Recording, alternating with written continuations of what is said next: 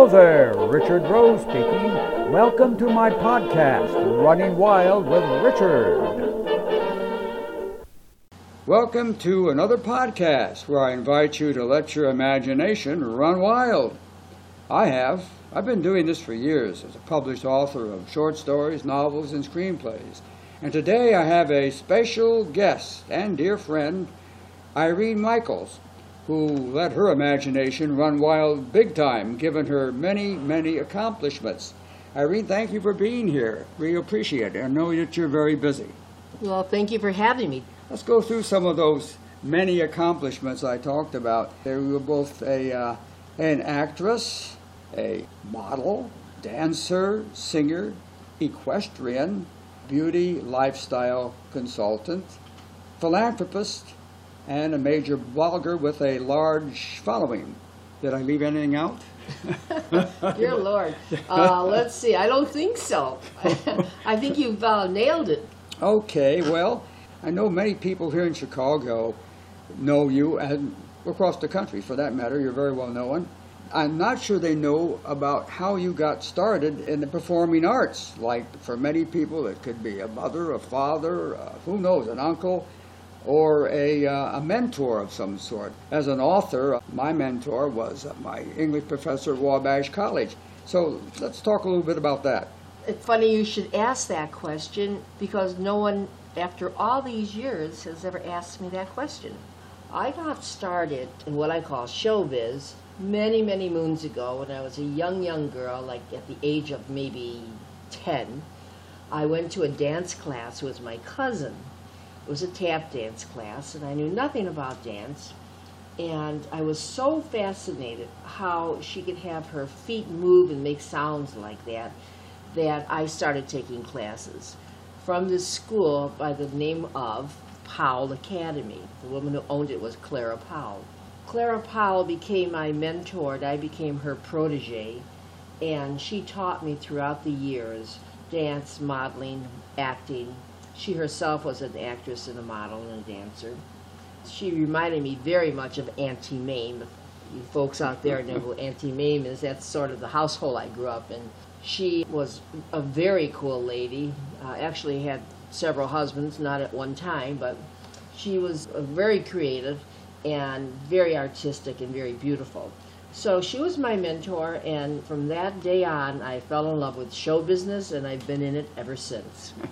And well known as that. I read in a wonderful magazine in New York called Resident. We got a great article in there about yourself and your husband, Arnie Granite. And it said that you began dancing professionally at age 11. Was that an exaggeration? I think a little bit of an exaggeration. I actually started dancing professionally at 15. I was on tour with a local group here in Chicago, and then by the time I was 21, I was in New York performing on Off-Broadway. So I remained a dancer for many years, older than most. I was like maybe 38, 39 years old when I stopped dancing professionally and picked up with modeling. I still dance today. I love to dance. I don't dance professionally, but I absolutely love to jitterbug, and I still take ballet classes. I still take tap lessons, and so it's like it never stopped. Oh, that's wonderful. Remind me to cut in sometime. You're a beauty consultant and lifestyle expert, I understand. How did you get started with that? As a young woman, I was in a very serious car accident, and I had many lacerations in my face. And I learned all about all the different creams and different products that could plump up the skin and keep the elasticity there. And so I was always very interested. Fast forward many years, I decided that tried everything, why not trying a cosmetic line or a beauty line, skincare line, which I did, and it's called Eye on Youth Collections by Irene Michaels. It's a eye serum, a cleanser, a color correcting cream, and a makeup wipe where you wipe your makeup off. Where can people find that? I sell it on Amazon. They really work, and it's taken me a while. I've consulted with many industry leaders and professionals and came up with this product that really is easy to use I think it might be the only applicator out there that has a stainless steel roller ball. Well, my wife, Kay, uses it, so that's good enough for me. You've been on the red carpet, I know, many times, Hollywood, New York, other places, and interviewing people, many stars. Who do you remember as the most interesting and charismatic? Well, the most interesting celebrity I've interviewed is actually Johnny Depp. He's so interesting to listen to and watch. He's got some very crazy moves and looks and movements that keep me very interested, as most of the public. I would not say he's charismatic, although he is charismatic in a way, in a very dark way. But I enjoyed meeting with him. And I would have to say the other interesting, fascinating person was Joan Collins. She's been around for a long time. She's quite a lady, and she tells it like it is, and she pulls no punches, so I was quite interested in talking with her and finding out about her career. Well, you've met a lot of people. I understand you traveled with Frank Sinatra and his Rat Pack. That was, what, Dean Martin, Sammy Davis Jr., Peter Lawford. What was that like? Well, that was one of the highlights of my life. Pretty interesting also as a young woman. I was dating Frank Sinatra's manager. And so, because I was dating Jilly Rizzo, Frank Sinatra obviously was around all the time, along with Dean Martin and Sammy Davis Jr. and Peter Lawford. So I was exposed to that at a pretty young age. And I found him to be exhilarating.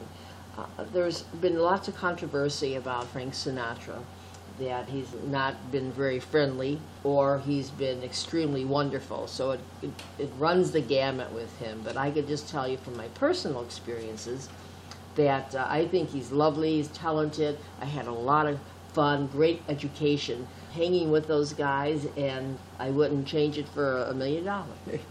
Well, you were an actress on General Hospital for how many years was that?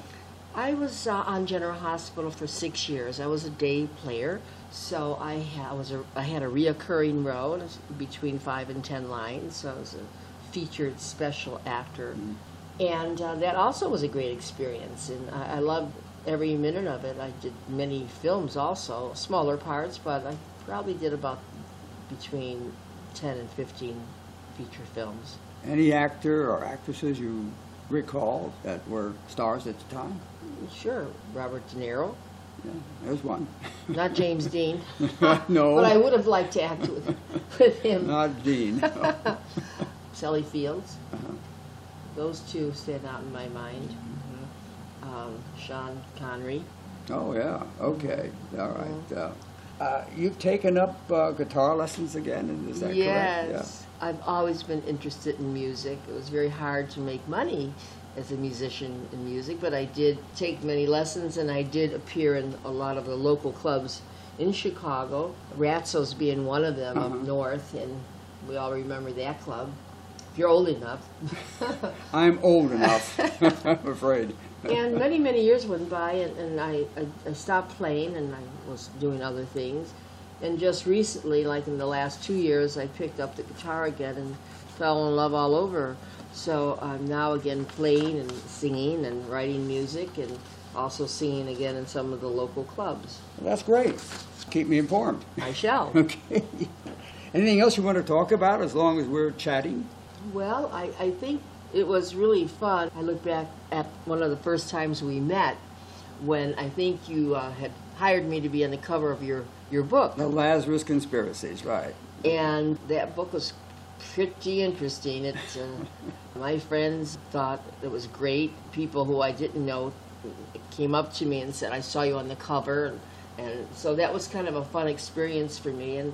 And I'm pleased to be able to be interviewed by you, because you're an author, an actor, you're in your own rights, and done so many things and have a lot of accomplishments. So I'm very excited to be here. Well, you also graced the cover of the last novel, The Gumshoe, and since that was in 1947, you had to have a 1947 look. So I remember we went over to a wig shop to get a red, she was a redhead, so we had to get a wig that was red and style it via 1947. It's correct. Yeah. So also we needed a gun. That's right. We needed a 32 caliber pistol. So a cop friend of mine actually brought the gun over in a sealed container. That's right. Little things that go into a photo shoot. I remember it was sort of tough getting on location for that because the restaurant owners just didn't want to have a gun on their property. Right. But we were not going to shoot it for sure, and a terrible aim, so there would be no problem. No, it was definitely unloaded. Maybe we got it unloaded afterwards, but the gun was unloaded. Anyway, it was a great shoot and a great cover. Every time I show that book around, they say, "Who's that? Who's the girl with the gun?" We read the book. Anyway, thank you very much, Irene. I appreciate your time and your remembrances. You're quite welcome. Gotta go now. Have a great day. And remember, let your imagination run wild.